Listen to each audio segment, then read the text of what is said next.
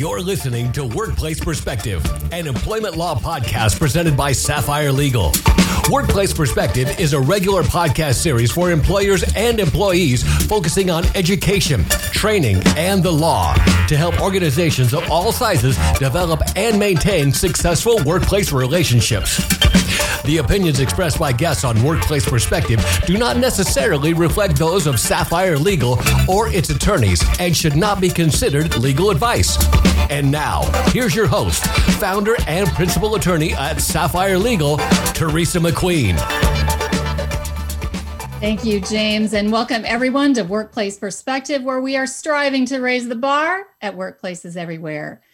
Today, we are talking with Southern California attorney Peter Stockburger. Peter is a partner at Dentons, practicing with the firm's global employment, intelligence, and strategic services and data privacy groups. Today is part 2 of our episodes talking about the California Privacy Rights Act, an amendment to California's existing Consumer Privacy Rights Act, taking effect in 2023.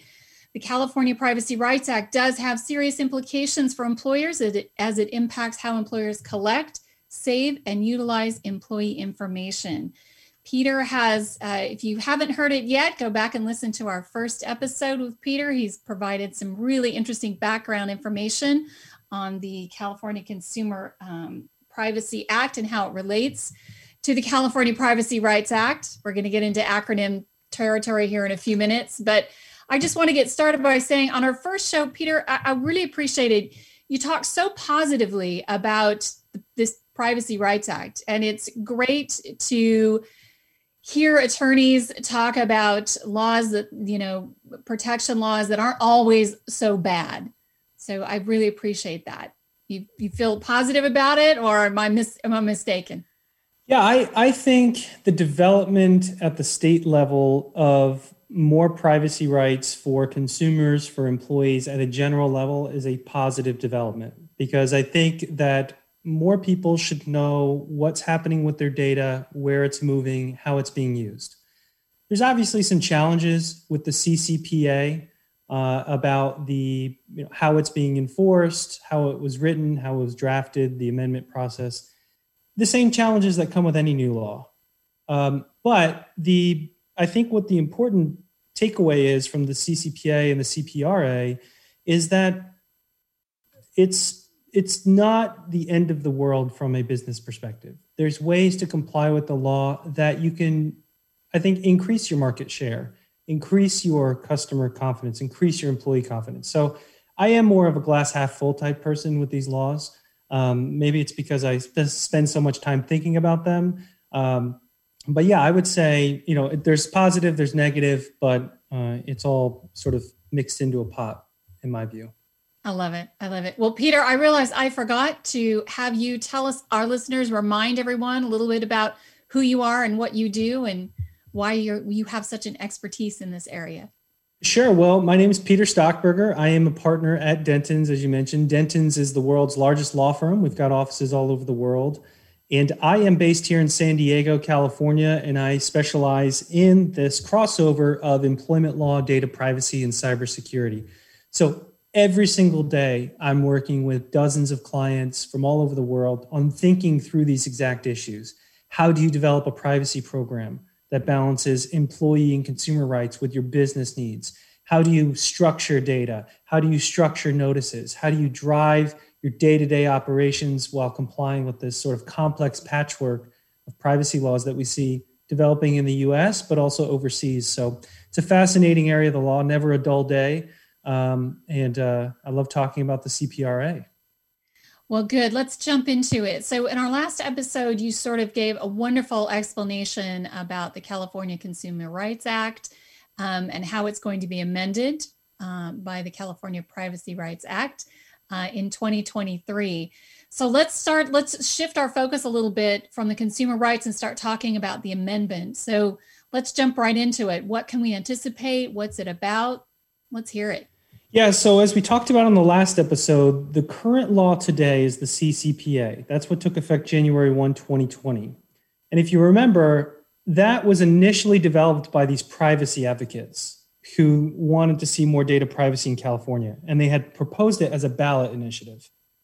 Well, that same group became unhappy with how the CCPA played out and how the legislative amendment process played out. So they introduced a new ballot initiative. Last year, they got it on the November ballot, and it passed by a 57% vote majority here in California. And it was Proposition 24. I don't know if you can remember how you voted on it. Most people don't remember it. But Proposition 24, and that's called the California Privacy Rights Act, the CPRA. And basically, it's an amendment to the existing law. And it adds new rights, new obligations, new restrictions on how you can handle what's called sensitive data, geolocation data. It's got all sorts of new heightened obligations on businesses. That amendment, the CPRA, passed. It's officially the law, but 99% of it does not take effect until January 1, 2023. So all of the new rights, all of the new obligations, all of the new notice requirements, none of that takes effect till January 1 of 23. There is, however, one part of the law two parts of the law that are in effect today. One relates directly to employees, job applicants, and contractors. So we talked about on the last episode that under the current law, there's an exemption for that group of people for most of the law, but they're still entitled to notice and they're still entitled to security around their data. The CPRA that passed on the ballot extends that exemption through January 1, 23. So effective today, they're still exempt, leading all the way up to January 1, 23. But, and this is really critically important for everybody listening, that exemption expires on January 1, 23. It sunsets, and there's no extension. Therefore, employees, job applicants, contractors, owners, officers, and directors, their data will technically be subject to the broadness of this new law starting on January 1, 23, unless there's a legislative amendment changing that, and unless there's a new law that changes that reality. But so as we stand here today, if you were to ask me, employers are going to need to get ready to have a full employee privacy program by January 1, 23, and that has a look back to January 1 of 22. So starting January 1 of next year, the data you collect on your employees, applicants, and contractors will be subject to the CPRA. So you actually have to start mapping your data now, thinking about how you're going to structure your program now, leading up to 23, unless there's a big legislative change, and we haven't seen any proposals yet. So if I were in the shoes of an employer, I would start planning now. Oh, I think you're muted, Teresa. I can't hear your microphone.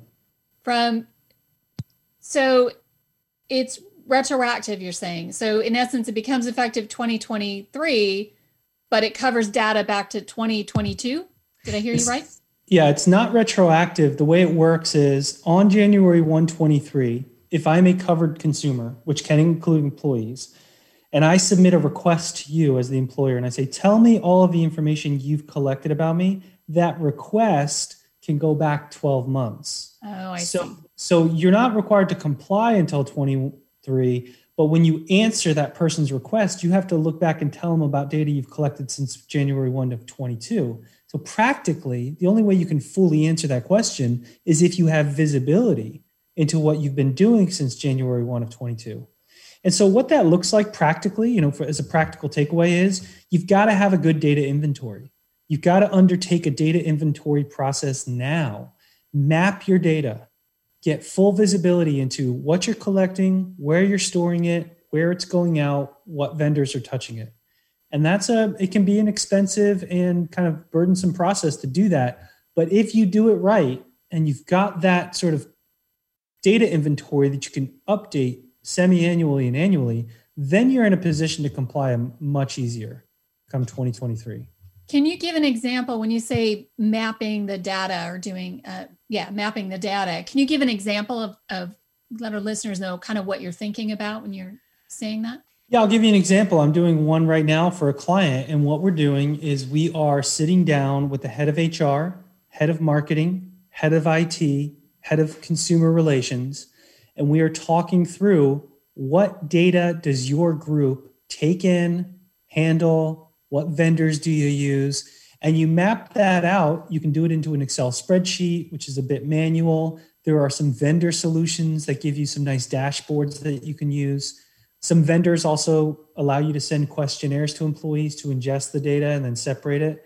But in the end, what you're going to want is you're going to want to have a map of all of your departments and what data are they actually handling. So who's handling social security numbers? Who's handling driver's license numbers? Is it being done in a secure way? Do we have full visibility into the vendors that are being used? And so you're literally mapping out what personal information you're collecting across the organization. And it informs what you're going to do from a compliance standpoint. Do we need to prioritize securing our employee database? Do we need to prioritize our external notices, which are not up to date? Do we need to prioritize our internal notices to our employees, which are not up to date? So that data inventory is basically your fact record to then drive what money you're going to spend on compliance. And if you don't have that data inventory, and a lot of folks don't, then you're kind of guessing at some level when you're giving notices and when you're trying to comply. So I'm a big advocate of doing the data inventory. And it's a repeatable process. It's a process that you can scale. There's solutions for every size business. So it's not something that only big organizations can do. And I think it's the only way you can stay ahead of the curve with these laws is by doing one of those data inventories. Interesting. All right. So we have compliance and notice. What other things are we looking at? So once we hit January 1, 23, and let's assume employees and job applicants are all brought under the law. So everybody's equal. Everybody's covered under the law. This is what the law requires on businesses. If you're a covered business, and we talked about what's a covered business on the last episode, that's pretty much staying the same, except that 50,000 threshold that we talked about. Do you collect 50,000 or more? That's moving up to 100,000. Oh, wow. So it's actually going to keep out, it's good for small, medium-sized businesses because it's only really going after larger organizations. But if you're a covered business, you have to have your privacy policy updated. You've got to be able to respond to requests, and people have new rights under this law. They're going to have a right to know what data has been collected about them. They're going to have a right to ask that it be deleted, subject to a number of exceptions. They're going to have a right to opt out of it being sold or shared for advertising.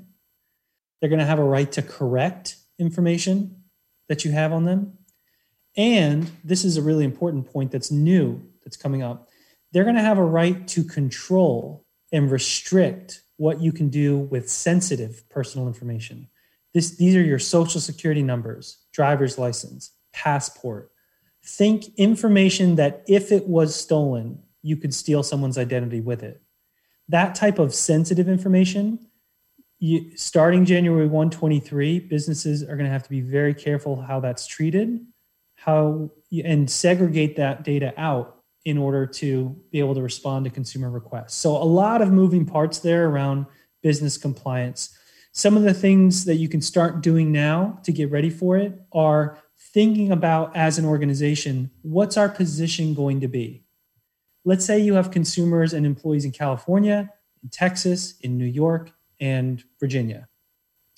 Are we going to simply address California and do a whack-a-mole approach and just have a privacy program that addresses California? Are we going to take the California model and are we going to apply it to everybody?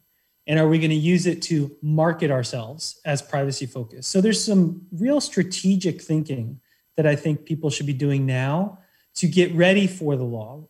One, figure out if you're going to be covered. That's kind of question number one. But if you are, how are you going to roll it out? How are you going to budget for it? People need to start thinking about, what's it going to cost to get up and running? And do you need to start submitting that budget now for 2022 to build the costs? A lot of organizations have code freezes in October. So do you need to actually program new notices, new functionalities by spring of next year in order to be up and running by January 1? So there's a lot of things to think through from a technical standpoint and a legal standpoint. But I would say starting now with, are you covered and what's your strategic position? Those are things you can handle now, and it'll get you ahead of the game. I'm getting overwhelmed as we speak. We're going to take a quick break. When we come back, more thoughts from Peter on the California Privacy Rights Act. Stay with us. We'll be right back. The average time a resume spends on an HR manager's desk is 7 seconds, and most of them are tossed aside. Now imagine if one of those resumes belonged to Yasmin, who was living in a shelter, juggling 3 jobs. I had to be resilient. That's something that you can't teach. Or if that resume was from someone who worked 12-hour shifts at the recycling company with my dad, who's 72. That taught me a work ethic that I carry with me every day. We rely so much on a resume, yet it could never tell the full story of someone. Growing up where I did, a lot of things could have gotten in the way of my goals. But I learned to push through, and that's what I bring to work every day. So maybe it's time we look beyond the resume and look to Grads of Life. Discover new ways to develop great talent that are so much more than what's on paper at gradsoflife.org. A public service announcement brought to you by Grads of Life and the Ad Council. If you enjoyed today's show, do this. Share us, like us, give us a review on your favorite podcast app. It means a lot to us, and it ensures more people tune in and raise the bar at workplaces everywhere. Welcome back, everyone. We are talking with employment law and privacy rights attorney Peter Stockburger about the California Privacy Rights Act. So you mentioned something, Peter, before the break. I want to go back and touch on the employee request for information. I think that's got a couple of implications, like you just mentioned, all those compliance issues and protections. But let's unpack a little bit more what employees can ask for and how employers can handle those requests. Is there any pushback for certain kinds of protected information that an employer might not want to share with an employee or might not be required to share? Right now, under the current law, employees are not entitled to make requests for access. And that's going to continue up until January 1 of 23. And I want to ask you though, but that's besides, so there are labor codes that allow an employee and a former employee, current and former, to request personnel records or records that would traditionally be kept in a personnel file. This is beyond that. This doesn't impact that particular labor code, right? Correct. So the labor code is completely separate here. The labor code provisions that are there around payroll records, personnel records, still there, can still be accessed. The CCPA does not give employee rights right now to request to know what categories of information have been collected, to know specific pieces, to request that they be deleted. Those rights were carved out for employees and job applicants under the current law. That carve out continues up to January 1 of 23.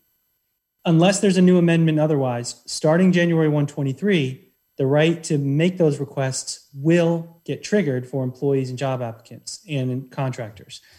And what that request looks like is they're allowed to ask what categories of information, and there's a whole list of categories under the law, what categories have been collected about me, from whom, how has it been shared, how has it been used. There's a sort of whole category of information that you have to disclose to people when they submit a request. So that's going to require HR departments to coordinate with privacy departments to be able to respond to those requests. It's a pretty straightforward process. But again, if you don't have full visibility into all the data you've collected, right, it's burdensome to respond. If you do have visibility into your employee data, then responding is, I don't think, going to be overly burdensome. The real challenge is there's another right. So that's the right to know, but there's also the right to delete. And employees will have the ability to say, I want you to delete my information. Now, when you're talking about, I want you to delete my old address that's in Workday. Right. Okay, maybe that's happy simple. to do that. Yeah. And maybe you just give employees the right to do that through their own portal. The real challenge and what people have raised with the legislature is, well, what happens if an employee says, I want you to delete that investigation into sexual harassment that you did on me last year. I want you to delete the complaints about me as a manager. I want you to get rid of all that bad stuff, all my delinquencies. Well, I don't think they'll be very successful in those requests because the law has a number of exceptions built in. Mm-hmm. One of the exceptions is if you need the data to comply with a legal or regulatory requirement, you don't have to delete it. So that gives you a lot of protection when it comes to your investigative records, maintaining records that the labor code requires, payroll, personnel. But there's another exception that says if you've given the person notice and you've explained how you're going to use the data, then if you're using the data for that stated purpose, you don't have to delete it. So it's sort of an exception that kind of almost swallows the rule. But so the takeaway here is you have to be careful in how you craft your notices, because those notices could be the basis for you to not have to delete a lot of data on the back end. So they're all interconnected, these kind of deletion and notice requirements. But I think, I don't know, there's a lot of sky is falling around the employee. Oh, if employees get the rights, they're going to ask HR departments to delete everything. Well, they may submit those requests, but it doesn't mean you have to grant them under the way the law is written. So I'm not so pessimistic on that sort of outlook. I think the real challenge is getting to be in a position of responding timely, having visibility into your data. I don't think the actual substantive response is going to pose that much of a challenge. I think just operationally getting up and running is going to be the bigger lift. It always seems to me, and I know this comes out of a consumer protection, and it seems that this is why I guess it's so confusing in an employer aspect, because employers typically don't use that information in a consumer aspect. Like nobody's selling lists of their employees or giving out employee data information. In fact, at least from my perspective, as you well know from litigation, businesses are very protective of their employee information. You can't get just anything by asking. There's relevancy issues, all sorts of things with regard to litigation and all that. And I know that's not consumer, but the consumer protections for don't sell my data, now is becoming, it's just an interesting dichotomy, I think, where the two worlds are coming together. And I could see, to me, the cyber attacks seem to be the more realistic thing. Like, what are you doing to protect my information? Because I have no control over that. Yeah, where you're seeing, I'll give you an example of where you're seeing this kind of come up. And that is a lot of employers they outsource to vendors to do sort of benefit programs. So let's say you are an employer based in the US, all of your employee data is in the US, you store it in the US, but you now contract with a vendor in Ireland who is going to offer gift cards to employees who perform at a certain level. And you can go on to this Irish company's website and you can cash in your gift cards, and you can get Applebee's gift certificates and prizes and all sorts of stuff. And you start sharing your employees' data with that vendor. Well, if you're not notifying your employees that that's happening and they don't know that their data is being shared with the vendor, right, then you may have a CCPA problem because there wasn't adequate notice. And so I think transparency to employees is the trend around saying what you're going to do with their data, because increasingly employers are using outside vendors, sharing it, data is moving between countries. And it's not a matter of getting employee consent around it, but it is a matter of notice. And that's where I think the trend in the law is moving. I am, a lot of people think, there will be another amendment that excludes employees. At some point there will be something that comes up. I am not so sure, and here's why. The CPRA, when it was passed, there's a provision that says there cannot be any legislative amendment unless it furthers privacy. And if you think about it, an amendment that exempts employees from these privacy rights is not an amendment that furthers privacy. Right. It restricts privacy. So I actually think if there is an amendment that's presented, it could be challenged by the privacy advocates. But that said, everyone who has been who drafted this law has participated, the privacy advocates, they've all publicly said the law was never really intended to apply to the employer-employee relationship. So we've got a tension right now. And I think we're watching very carefully to see in the new legislative session, so everybody put on your calendars January and February, that's when we're going to see if there's a bill introduced that would further exempt employees. If there's no bill introduced in that time period, I think everybody needs to turn their head towards, all right, we're going to have to comply starting January 1, 2023 with our employees. That to me is what I'm watching. Yeah. And it sounds like, from what has to be done, people really should start ramping up. I mean, that's if you're talking, data mapping and all of that, getting organized, just getting people aware of, hey, this is going to be an issue. We're going to have to address it. I mean, the larger the company, the bigger the ship to turn, and it's just going to take that much more time. So I really do think that it's an important thing to start thinking about now. Yeah, what I'm seeing with a lot of clients is I'm sort of spending an hour or so with their teams and just walking through what it would mean to be compliant, what it would take, and letting them sort of ask questions and think through, all right, what's that going to cost us? Operationalizing the law. The law can be kind of opaque and weird to read, but there's some real operational impacts with it. And so I think thinking about that now, strategizing, prioritizing, you can get ahead of it. And also you can work on your messaging, because I think you could really use compliance here. It's a rare opportunity to use compliance to increase trust with your employees, increase trust with consumers, and maybe even use it to differentiate yourself from competitors. Well, I love that aspect. I'm big on improving the employer-employee relationship. And I do think that there's a lot to that. And you mentioned it in our earlier episode about trust. So there's a lot of benefit, not a monetary benefit, but a lot of benefit to showing your employees, hey, we care. Like, we're aware of the issue, and this is what we're doing to get ahead of it, and to let you know we're on top of it. We know what's going on. So I think that's great. And I think, you just can't buy that sort of relationship capital. You've got to just put it out there, and you've got to make sure that you're mindful of it, and to be able to utilize it when you can to really improve that relationship. And I think that's a great way to do it.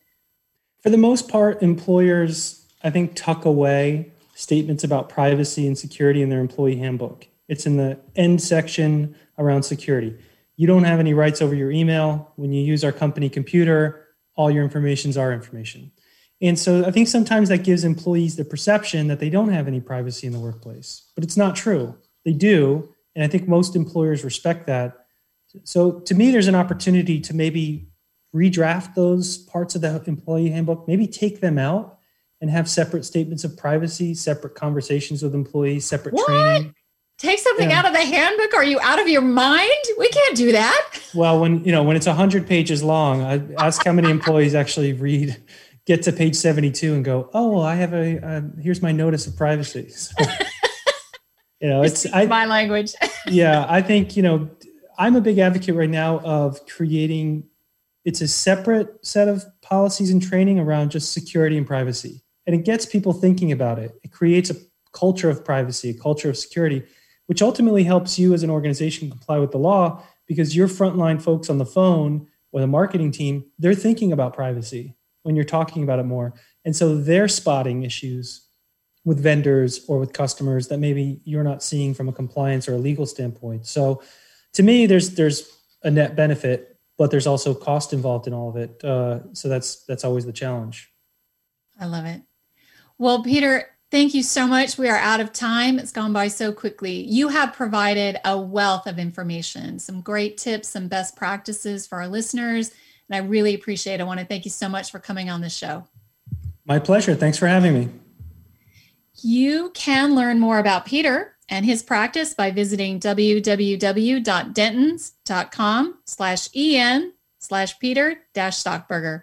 You can also connect with Peter via our website at sapphirelegal.com/podcast. I want to also thank our listeners, my radio angels, James and the Knave at Night, and Workplace Perspectives team extraordinaire, our engineer producer, Paul Roberts, our associate producer, Melissa DeLacy, with music provided by the very talented Stephen Versaloni. Thank y'all for joining us on Workplace Perspective, and until next time, keep raising the bar.